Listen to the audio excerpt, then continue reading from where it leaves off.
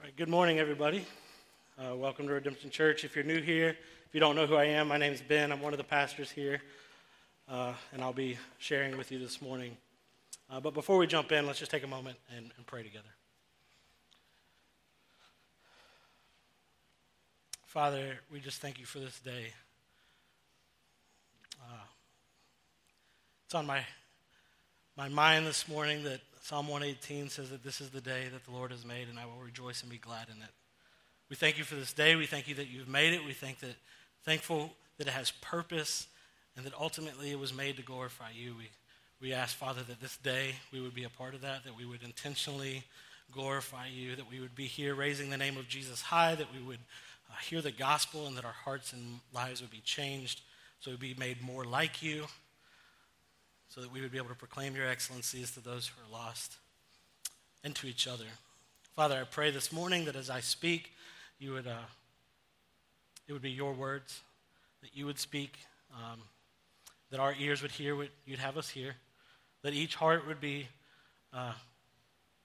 touched by the Holy Spirit, that we'd be strengthened to comprehend what is the love of Christ. We love you and praise you in Jesus' name. Amen. Well, so when I was in high school, I really hated any math classes.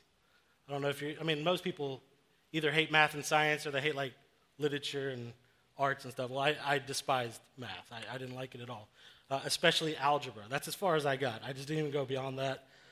But my disdain for algebra class wasn't helped at all by just the environment that I was in high school. It was the last class of the day at Richmond Academy. Often the air conditioner was broke, and it was blazing hot in there. We had these old wooden desks that were like really big seats, and I had like a nice big wooden desk. It was kind of nice and cool had the inkwell thing in it. Anyways, and I'd often just fall asleep in there because I was tired and I didn't care because I didn't like math. As a matter of fact, at the end of the year, when I got my yearbook at Richmond Academy, one of my friends in the class wrote in there, "I'm really glad you woke up at the end of the semester so that I could get to know you." I was asleep a lot. I'm not proud of that. I'm just telling you the truth. I didn't like math. It wasn't something I really got into, and I fell asleep a lot. See, math just never clicked for me, right? I could understand the information. It's not that I couldn't do it. It's just that it was boring, and I wasn't interested, and I didn't think it really was going to be that useful in life. I probably wasn't going to use it every day. I wasn't going into some field that would require math. I didn't really need it. And in my young, immature, somewhat stupid head, most of the math just had no real-world application for me. So I just didn't care for it. Of course, later I got into residential construction, and there's a lot of math involved in that. And then I found out that I needed to learn it, and I kind of had to relearn a whole bunch of stuff. My point is that I think that it's that way with the gospel too, right? Is there's a lot of things that we can just we get it, but sometimes we don't see how it actually works in the everyday stuff of life. Now, over the last year or so, year and a half at Redemption Church, we've been going through the Gospel of Matthew. If you've been here any time, you know this. But specifically over the last few weeks, we've been reading through the road to the death and resurrection of Jesus Christ, and we've seen those events, and over the last couple of weeks, we've actually moved pretty quickly as we just kind of read the story of what happened. But Matthew, as we've seen, has told us how Jesus entered Jerusalem, that he had set course for the cross. We've talked about that a lot, that Jesus had foretold and was foretelling his own death and resurrection several times along the way. And over the course of a week, from Sunday to Sunday, Jesus entered Jerusalem. He was betrayed by one of his own disciples. He was sentenced. He was crucified. He was buried. And he rose from the grave. And it all happened in 1 week. And so we kind of went through this stuff really, really quickly because it all happened in 1 week. And next week we're going to close out Matthew. We're going to be done with it. Brent's going to spend some time in the Great Commission. But for this week, because we went through it quickly, because there was a lot that happened in that week, I just wanted to take a pause, some time to reflect, and try to digest what we just read over the last couple weeks. So we're just gonna kind of reflect and try to digest, right? Also, over the last week or so, I've been spending a lot of time in the Psalms. We're planning a summer series in Psalms. We're going to do the Songs of Ascent. That's Psalm 120 through 134. Just so you know, we're going to be going there. So I've been spending some time in those Psalms, and while I'm spending time in the Psalms, I like to listen to Shane and Shane's album called Psalms. If you're not familiar, Shane and Shane is a group of worship leaders, a couple guy worship leaders. They have an album called Psalms 2, because they have another one called Psalms. And it's just a bunch of Psalms where they've kind of just rewrote the Psalms and composed several chapters of Psalms. None of those songs on the album have anything to do with the chapters that I've been looking at in Psalms, but it just makes sense. I'm looking at Psalms. I'm going to play some music from Psalms. But anyways, so this paraphrase is from their song Psalms 43. They rewrote and composed a song called Psalms 43. It's based on Psalms 43, and there's just this paraphrase. It just really hit me this week, and I just want to share it. It says, "The oceans roar, though oceans roar, you are the Lord of all, the one who calms the wind and waves and makes my heart be still." See, I was listening to this on the way back from Columbia, South Carolina this week. I had like a meeting up there. I'm coming back, and I'm listening to this song, and I hear this, "Though oceans roar, you are the Lord of all, the one who calms the wind and waves and makes my heart be still."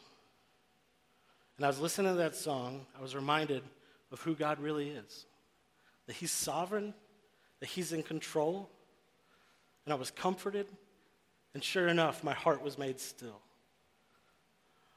The anxieties that I'd wrestled with through the week, I'd been wrestling with my own inadequacy, like in just about every role that I fill in life, but it just stopped, it just ceased as I heard the gospel, as I heard the good news of who God was, that he calms the waves and makes my heart be still.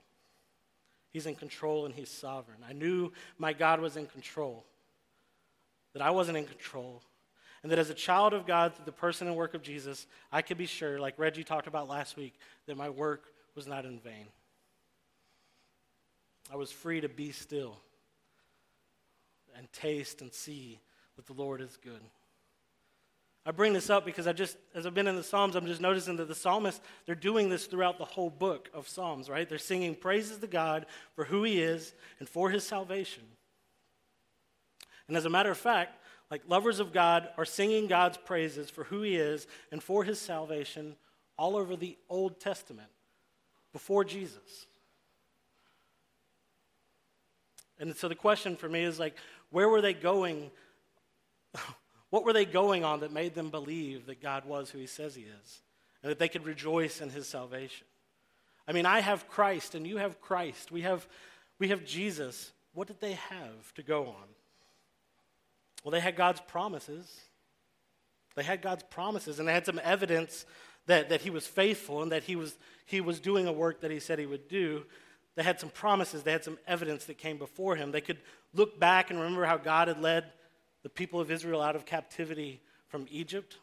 They could see how they had been given the promised land, right? They could see how God had blessed them when it was obvious that they only deserved the curse of death. All of these things were things that pointed toward God restoring the world. They all pointed to that he was going to fulfill his promise of salvation. And they trusted that he was faithful and just to make good on his promise for salvation. It's just stunning to me. It's stunning what they say about God and how they trusted him even before Christ. That's stunning to me. They had faith that God was who he said he was and that he would make good on his promises. In Hebrews 11, 1 through 2, it's the faith hall of fame, right?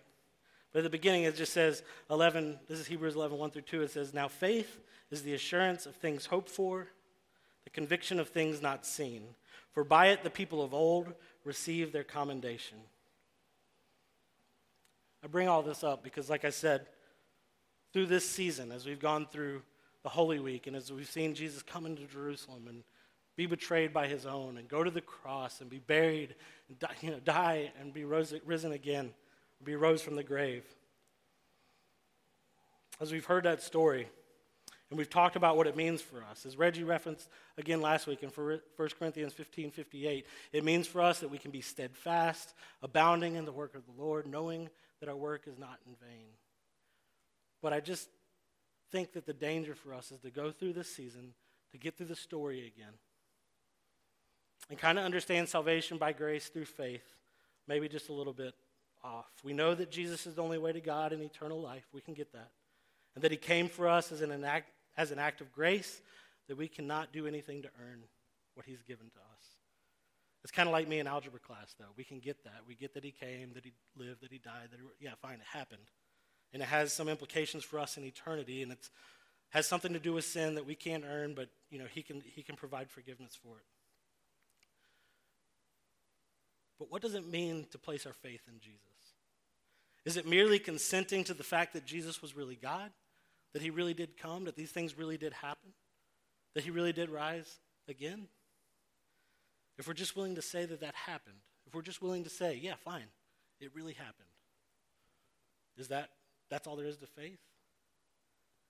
Is that what belief means? That's the questions I'm up against. But I don't think it lines up well with these Psalms, with the psalmists and what they say, and what Abraham and Moses and David and the other saints of the Old Testament, it doesn't line up with their faith quite right.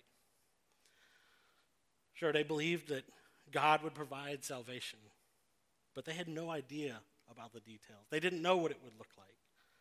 Their belief, their faith, the faith that picked up families and moved them into the middle of nowhere, that built a landlocked ark, right? That led a few into battle against many, that stood against Pharaoh and the Egyptians. Their faith was built on being a witness to the character of God. Their faith was built on being witness to the character of God and believing that God was who he said he was and that his character was what he said it was. And it didn't just seal eternity for them. Salvation wasn't just about that, and faith wasn't just sealing eternity for them. It changed everything about their life. It changed how they spent their influence. Their faith had implications for the everyday of their life. What they were really believing was something about who God is and what he's about. Now, Colossians 1:15 says this. It says that he, that's Jesus, is the image of the invisible God, the firstborn of all creation. So from that we can take this, that what did Christ do? Who is Christ? What does he do? He showed us what God is like, and he proved it. He's the exact image of the invisible God. He shows us exactly what God is like, and he proves it. I'm saying all this because I think that we don't really struggle to believe that the story, some people do for sure, but I don't think that we necessarily struggle to believe that the story that Matthew just laid out is true. We don't struggle to believe that all this is true, that all of this actually happened. The struggle comes in the day-to-day, in remembering and being able to apply the gospel to the everyday stuff of life. What is the good news? What's the gospel?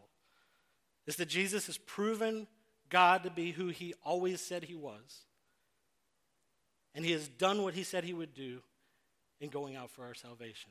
The gospel is that Jesus has proven that God is who he said he was and that he's done what he said he would do in going out for our salvation. So we can have faith that God is who he says he is, that he does what he said he would do, right? That he says he will do. He's proven it through Christ. And it doesn't just seal eternity for us. It doesn't just seal eternity for you. Salvation is not just about eternity. It changes everything about your life forever. From now into forever. It changes everything about your life and how you spend your influence in the world and in the roles that you are in. With that in mind, just briefly this morning as we reflect and try to digest what's just happened in the gospel. As we seek to reflect and digest what's just happened through the cross and the resurrection of Jesus, I just want to look at what Christ proved. What did Christ prove about God through these events? And how can we begin to let it change how we live our everyday lives and spend our influence? Now, I think it's Tim Chester who wrote this. It's the 4 G's. I didn't come up with it, so you can't blame me for being cheesy by using G's or whatever, but it's really good. I think it's Tim Chester who came up with it. Some of you may have come across it because it's in Gospel Basics, which is a Saturate curriculum, and I know some of our MCs have used that. So this morning I just want to talk a little bit about the 4 G's. The 4 G's are the 4 things that Christ proved about God that I want us to look at today. These are 4 things that Christ proved about God. about who God is. God is gracious. God is good. God is great. God is glorious. You use a lot of those when you're trying to make a quick prayer, right? God is gracious. God is good. God is great. And God is glorious. And there's an implication for each of these. And these are listed in the discussion questions of your bulletin, so you can take it home and you can hopefully reference it again. God is gracious. So that means we don't have to prove ourselves. God is good, so we don't have to look elsewhere. God is great, so we don't have to be in control. And God is glorious, so we don't have to fear others. Like when I encountered these 4 G's, I really just fell in love with them because it made it really easy to have some language to like help bring the gospel into my life, and like easy to have something to go back and ask questions of. I love the 4 G's. It just makes it simple to answer the question of what is the good news. So I remember early in our marriage, in Claire and I's marriage, not like I have a marriage with somebody else, right? In our marriage, you know who that is. So anyways, I remember early in our marriage that the first year of our marriage, I lost my job. I wasn't in school. I just didn't have a lot going for me all of a sudden. I was feeling pretty inadequate. I was feeling pretty down. I was driving to work every day, pretty much to Jackson, South Carolina, to work at like this hole-in-the-wall pizza place that my mom was the manager at. So she got me a job, and there was a little bit of money. And it was one day on the way back in town from Jackson. I was driving home, just feeling pretty low, feeling like God was pretty distant, like he must not care, like he'd given up on me. And this song came on. It was by Caedmon's Call. I had it on a CD, and it was going. And this line, I'm just referencing a lot of songs today, so you're just going to have to deal with it, I guess. Caedmon's Call. This is like 15 years ago. Anyways, it comes on the stereo, and the lyric just said this. It said, "They say that I can find you in a flower, but I need you in the car. They say that I can find you in a flower, but I need you in the car. And it resonated with me, and it stuck with me, because that's how the gospel felt at the moment. That's how God felt. Like I knew that Jesus died and that he rose again, and that I was forgiven, and that I would spend eternity with him in heaven. I got that. I could deal with that. But what I really wanted and what I really needed was to know how what he did affected me right then. How what Jesus did affected me right now, in the here and now. And I felt like it was distant, and I didn't know how to translate it. How did what Jesus do affect me right now in this life, in the midst of the brokenness that I live in? That's what I want for us. That's what I'm trying to get at today. Is to know the gospel. I want us to know the gospel and to understand the good news so that it's not just some like ethereal idea, but so that it impacts our lives daily and in the everyday stuff of life. Gospel basics. Look, if you guys want to go through that with your MC, it's really good stuff, so they're going to say a lot of the stuff I'm saying here, but it's so helpful to help us understand the good news so that it is not just some idea, but it impacts our lives daily, tangibly, and in the everyday stuff of life. So today I just want to spend the next few minutes looking at these 4 G's a little closer to see what Jesus proved about who God is. That he's good, that he's gracious, that he's good, that he's great, and that he's glorious. And I want to talk about what that means for us every day. And then maybe how we can do this on our own and with each other. So we'll just jump right in. The first G is God is gracious. You know, Paul says this in Romans 3:23 through 24. He says, "For all have sinned and fall short of the glory of God." All have sinned and fall short of the glory of God, and are justified by his grace as a gift, through the redemption that is in Christ Jesus, whom God put forward as a propitiation by his blood to be received by faith. There's just a couple things I want us to pick up on here. What did Jesus prove about who God is and what he is about? By taking our place on the cross, Jesus justified us. That is, he made us right with God by his grace as a gift, Paul says. He proved that God is just, meaning nothing is swept under the rug. Sin must be paid for. I mean, because if God wasn't just, then he really couldn't expect anybody else or demand anything from anybody. But he also proved, in that he died in our place while we were still sinners, that he's gracious. that God is gracious. And so God's grace and God's justice are not at odds. God is gracious. Here's my point. Because Jesus proved that God is gracious, we don't have to prove ourselves. Because Jesus proved that God is gracious, we don't have to prove ourselves. We didn't have to prove ourselves worthy to God for him to give us his son. And listen, not only did he not have to do that, not only did you not have to prove yourself, but you couldn't have anyways. Right? I couldn't have. We know that we couldn't have. And neither could anybody else. Nobody else in this room could do it. We're all sinners and deserve nothing but death. But Jesus, he proved that God is gracious. And so you don't have to prove yourself to God. And you certainly don't have to prove yourself to others. And please, this is something I often try to do, but we don't need to prove ourselves to ourselves. Right? God is gracious, so you don't have to prove yourself. This is for those of us who struggle with feelings of inadequacy. Maybe the temptation is to allow feelings of inadequacy to paralyze you. So you can't take any action because of the fear that it'll only prove that you really are inadequate. So you don't move. You can't do anything. Or maybe there's a temptation to talk yourself up more, overly, too much, in order to compensate for how adequate you actually feel. So you try to present yourself as another version, a better version than you actually think you are. There's a temptation to do that. Maybe you just can't let yourself off the hook. Or maybe you can't let others off the hook. But listen, God is gracious. Jesus came and lived and died and was buried and was resurrected to prove it, that God is gracious, so you don't have to prove yourself.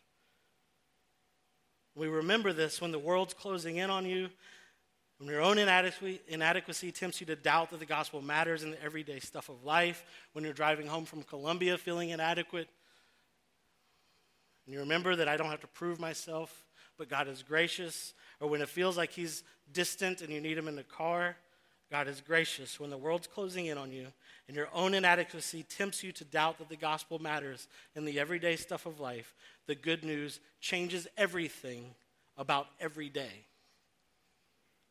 When you're believing the lie that you need to prove yourself to God, others, or yourself, what are some of the sinful behaviors that result? We need to answer those questions. That's a question that's in the bulletin.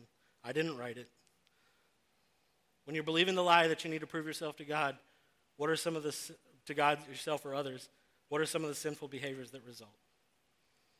So the challenge with this first G and how to practice it is just to prayerfully think through that, discuss it with your community, get armed and ready so that when you are tempted, you remember that God is gracious, so you don't have to prove yourself. You look back to the cross, you look back to the resurrection of Jesus, not just so that you can go to heaven, not just so you can say, yeah, it happened, so I believe.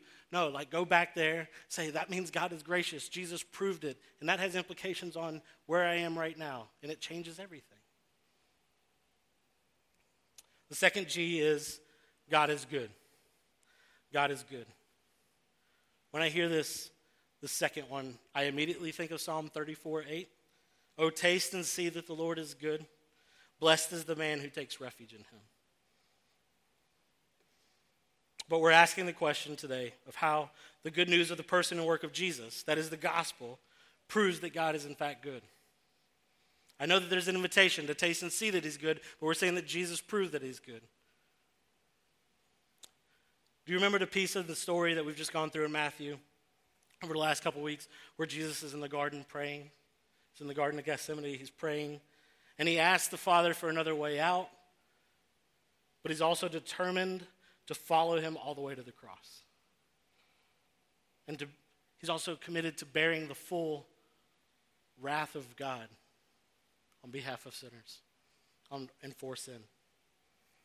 But this later in the New Testament, in Hebrews 12, 1 through 2, this is just after that Hall of Fame faith chapter, it says this. And this is to us Christians. Let us also lay aside every weight Let us also lay aside every weight and sin which clings so closely. Let us run with endurance the race that is set before us, looking to Jesus, the founder and perfecter of our faith, who for the joy that was set before him endured the cross, despising the shame, and is seated at the right hand of the throne of God. You see, Jesus in the garden knew that God is good and that there's nothing more satisfying than God. And by enduring the cross all the way to death and being resurrected, Jesus proved that God is good. See, in my own wisdom, and probably in our own wisdom, any other way would seem more satisfying in the moment. Any other way but the cross seems more satisfying. But on the other side of the cross and the burial, there was a resurrection when Jesus was raised to glory. And there was reconciliation between God and sinners, and the sinners that he loves dearly. And so Jesus knew in the garden that God was good and that what he was doing would be more satisfying than any other option he could come up with. God is good. Jesus proved that God is good. Here's the point. Jesus proved that God is good, so we don't need to look elsewhere for satisfaction. When you are believing the lie that ultimate satisfaction is found in things other than God, what do you tend to turn to? It's in your bulletin. When you're believing the lie that ultimate satisfaction is found in things that are other than God, what do you tend to turn to? Is it things? Is it food?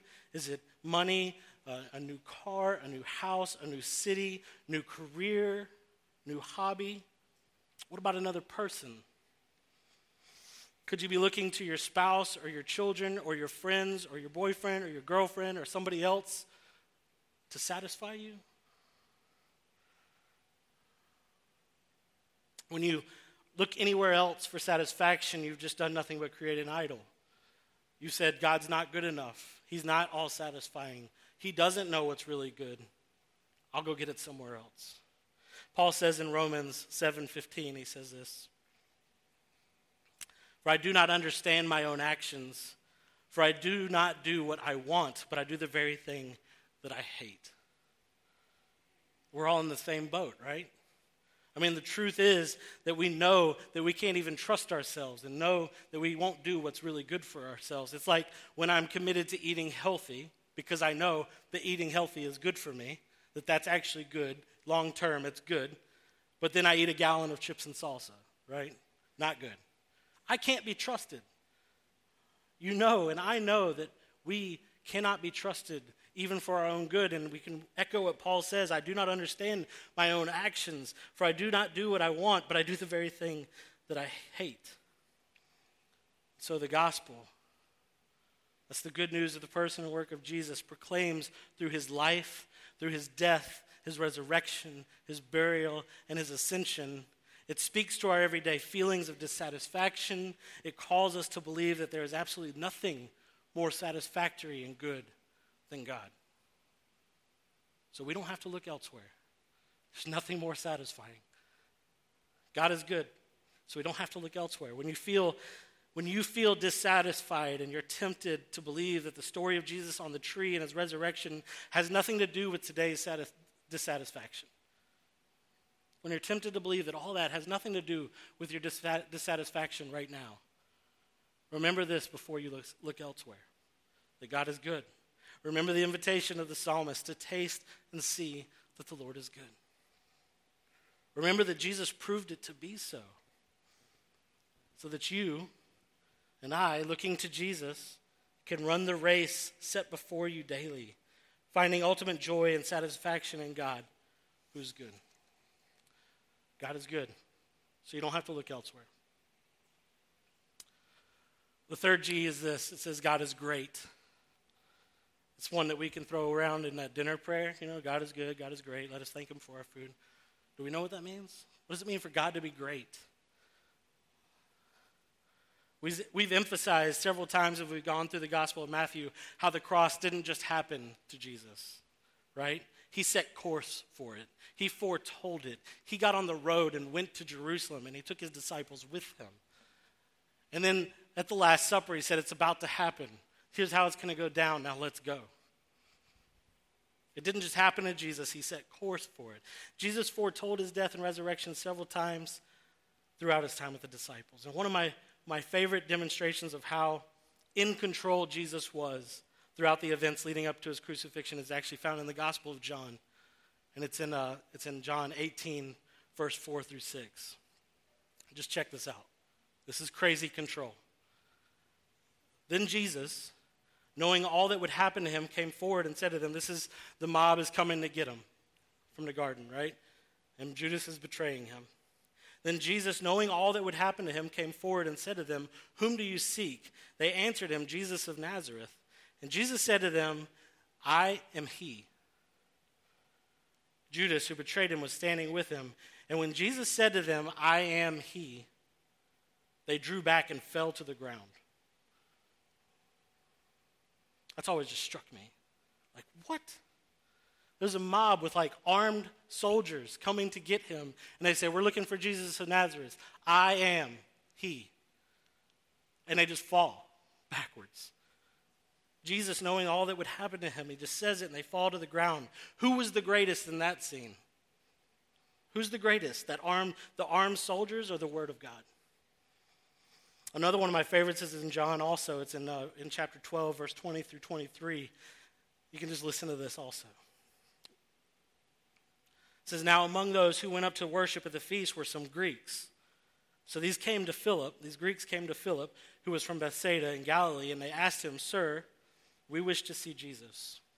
Philip went and told Andrew. Andrew and Philip went and told Jesus, and Jesus answered them, the hour has come for the Son of Man to be glorified. What? I mean, if I was Philip and Andrew, I would have been probably like, okay, Jesus, that's great. But anyways, these guys want to see you, like I said. These people, these Greeks, they want to see you. It's a weird response, that's all I'm saying. But Jesus proves that God is great.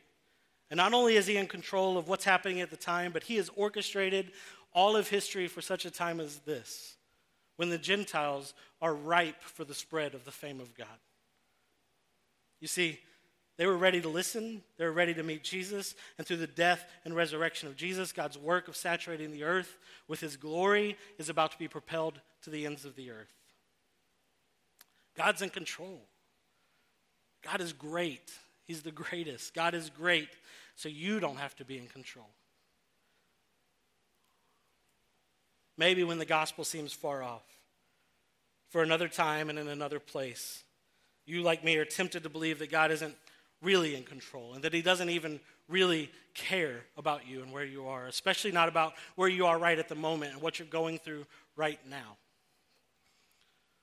When you're believing the lie that God is not in control and he doesn't care for you, how do you respond when life feels out of control? That's in your bulletin also, right? When you are believing the lie that God is not in control and he doesn't care for you, how do you respond when life feels out of control? Do you then take up and bear the burdens? Do you allow worry and anxiety to overtake you? The answer is yes for many of us, right? Do you bear the burden? Do you allow worry and anxiety to overtake you? How does that affect how you treat others? How does it affect how we treat our spouse or our children? What about your finances? Who gets trusted with your money when you don't believe he cares or is in control? Does it mean you can't be generous? Who gets trusted with your future? Who gets trusted with your children's future? And how does that cause you to take control? If you don't believe that God is truly great and that his greatness matters for you today and that he's greater than all the things of today, then how do you deal with that? How do you try to take control? God is great, so you don't have to take control.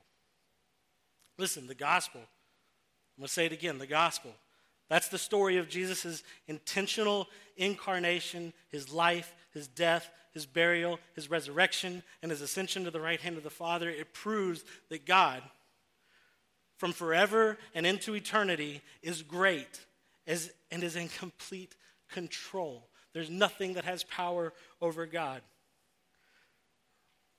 Do you remember in Matthew in our time, this is probably a year ago when we were in the Sermon on the Mount, it says this in Matthew 6, 25 through 33.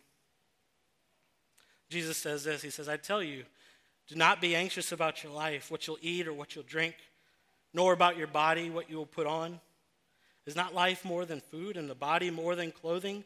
Look at the birds of the air. They neither sow nor reap nor gather into barns, and yet your heavenly Father feeds them. Are you not of more value than they? And which of you, by being anxious, this is such a good question, and which of you, by being anxious, can add a single hour to his span of life? And why are you anxious about clothing? Consider the lilies of the field, how they grow. They neither toil nor spin, yet I tell you, even Solomon in all his glory was not arrayed like one of these. But if God so clothes the grass of the field, which today is alive and tomorrow is thrown into the oven, will he not much more clothe you, O you of little faith? Therefore, do not be anxious, saying, what shall we eat? Or what shall we drink? Or what shall we wear? For the Gentiles seek after these things, and your heavenly Father knows that you need them. But seek first the kingdom of heaven and his righteousness. He just told us what's great. Seek first the kingdom of God and his righteousness, and all these things will be added to you. God is great. So you don't have to be in control. You don't have to be in control of what you'll wear. You don't have to be in control of what you'll eat or what you'll drink. Even today, in the everyday stuff of life, there's nothing that God is not in control of. God is great. He's greater than all these things, and you don't have to take control. And then there's this fourth and last G, and we'll wrap up. And this last one is that God is glorious. God is glorious. We just sang it. Said that he was the glorious King. God is glorious. Jesus stood in front of the chief priests and the elders. He faced Pontius Pilate, and he was mocked by the crowds and by everybody else on his way to the cross. In Matthew 27 through 31, which we just went through over the last week or so, says this. Then the soldiers of the governor took Jesus into the governor's headquarters, and they gathered the whole battalion before him. And they stripped him and put a scarlet robe on him. And twisting together a crown of thorns, they put it on his head and put a reed in his right hand. And kneeling before him, they mocked him, saying, "Hail, King of the Jews!" And they spit on him and took the reed and struck him on the head. And when they had mocked him, they stripped him of the robe and put his clothes on him and led him away to crucify him. They mocked him. He stood in the face of the powers that be and in the face of the crowds, and they mocked him and they spit on him and they hurt him. But Jesus proved that God was glorious. Jesus proved that God was most glorious, and that their opinions, their judgments, their indictments, their brutality, it held no weight when compared with the glory of God. Jesus feared nobody. Jesus feared nothing. Jesus set course for the cross, and he went because God is glorious. He endured, and through his death and resurrection, he proved that God is glorious, so we don't have to fear others. God is glorious, so we don't have to fear others. See, I think the temptation for most of us is to ignore the glory of God. Maybe it's something we just don't really wrap our heads around. So we kind of ignore the glory of God, and maybe we even ignore the word glory, like I said, because we don't totally get it. I think the temptation also is to use God for our own glory. We've talked about that several times through Matthew, is that we would use Jesus for our own glory, that we'd use God for our own glory. So we ignore the glory of God. We don't spend time dealing with the glory of God or considering the glory of God. And the temptation is for us then just to use God for our own glory and not even really come to terms with that. But we want to be known. We want our name to be weighty. We want to be famous. We want to leave a legacy. Maybe not everybody wants fame as being, a rock star. But we want people to know our name. And we want people to know our name when we're gone. We want to leave a legacy. We want our own glory. And if you're out for your own name and your own glory, listen, if you're out for your own name and for building up your own glory, how can you stand to be mocked? How can the opinions of others not hold weight and inform your every move? because you need to be known to them and you need to be famous for them and with them. Your name needs to hold weight with them. How can their opinions not hold weight? How could you stand and be mocked? Listen to this quote from the Gospel Basics series. It says, "When I don't believe God is glorious and the one whose opinions are weightier than anyone else's, I will end up listening to others and following others' advice. I will give in to peer pressure and live a life that looks just like everyone else in the culture. If I believe God is glorious, I will listen to him and I will walk in his ways. Believing God is glorious is essential for transformation, and we see his glory most clearly in the gospel, that Jesus is Lord of all, over all, and worthy of our love and devotion." God is glorious, so we don't have to fear others. So in the day-to-day, when you encounter the tension between the glories of the world and the glories of God, when you're tempted to fear others, or even to give others glory in some like twisted, weird attempt to gain glory for yourself, remember this: others and yourself will wield their little bit of glory that they get in this world only to benefit themselves. And you would wield any little bit of worldly glory that you could obtain to prop yourself up above others. But Jesus gave up his glory. He stepped into the form of man. He lived, died, was buried, rose again, and ascended to the right hand of the Father to glorify God and to raise you and I up with him into the glory of the Father. He leveraged his glory for your glory. He leveraged his glory for the glory of the Father, for the glory of God, and for your glory as well, to bring you in with him. God is glorious, so we don't have to fear others. The 4 G's. God is gracious, so we don't have to prove ourselves. God is good, so we don't have to look elsewhere. God is great, so we don't have to be in control. And God is glorious, so we don't have to fear others. In closing, I just want to share this last verse. It's the verse I shared at the beginning. It's from Hebrews 11, 1 through 2. It just says, "Now faith is the assurance of things hoped for and the conviction of things not seen. For by it the people of old receive their commendation." My hope this morning is that as we step away from this season of remembering the death and celebrating the resurrection of Jesus, that we might see that what Jesus did was to prove who God is and what he's about, so that we might live in faith daily, in the here and now, and that we'd be assured of all the things hoped for, which is really, we'd be assured of an eternity of restored, right relationship with our God. But faith is for the here and now. The gospel's for the here and now. I would just encourage you to take this bulletin home, memorize these 4 G's. They're just easy, and it'll help us become more able in the moment to remember the gospel and how it applies. Talk over with your community, your missional community, your family.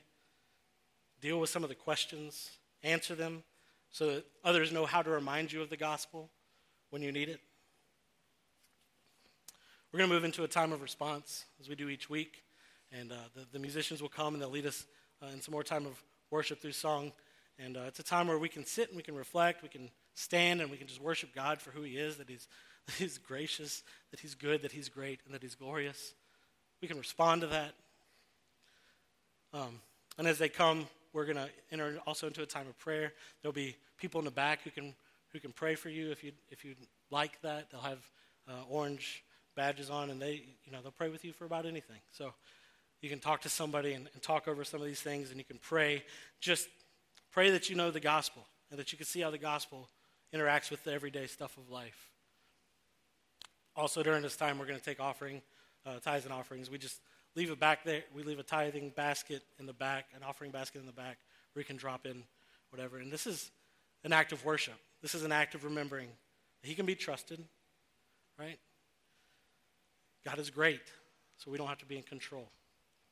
and we're going to enter into a time of communion. We do this every week, where we come down this middle aisle. We'll go each way, and we'll be served the bread and the wine and the juice. You'll take the bread, you'll dip it in the wine and the juice. And as we do this, we're remembering that Christ gave his body for us, that he gave his blood for us. And then in so doing, he proved that God is who he said he is, that he's done what he said he would do, that he's gone out for our salvation, and so he can be trusted with everything in our life, with all areas of life. So we can submit to him. And so when we come up, we proclaim that that's true. We proclaim it to one another. We remind ourselves and each other of the gospel, and we proclaim it to those who don't know him. So if you're a Christian, if you can proclaim that truth, we invite you to come and take and eat with us. If you're not a Christian and you can't say that, please don't come and take, but hear what we're saying in our action. God is who he said he is. He's done what he said he would do. And he's gone out for you. And it's not just something in history that you got to come to terms with. It has implications for now and into eternity. And so we invite you to hear that, to grab somebody and pray with them, to talk to somebody about what it means to follow Jesus. Let's move into a time of prayer. Would you pray with me?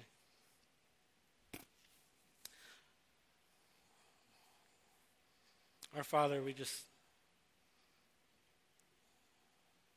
thank you for the gospel. I thank you for this time in Matthew. I thank you for this time where we've gone through and seen the life and the death, the resurrection, the burial and the resurrection of Jesus Christ. Lord, I pray that your Holy Spirit would work in our hearts and our minds so that it wouldn't just be something that we just kind of acknowledge, but we would see that it has actual implications for our life, that it changes everything, that it actually is good news in every day for us. Would it be more than just a story that we can say, yeah, fine, that's true. It's not just a fairy tale. Because if we say it like that, then we don't really believe that it's true. If it's true, it matters for us today. Teach us about who you are. Teach us that you can be trusted, that you're gracious, that you're good, that you're great, that you're glorious. And let us experience the freedom that is found in following Jesus Christ and a right relationship with you. We love you. We praise you in Jesus' name. Amen.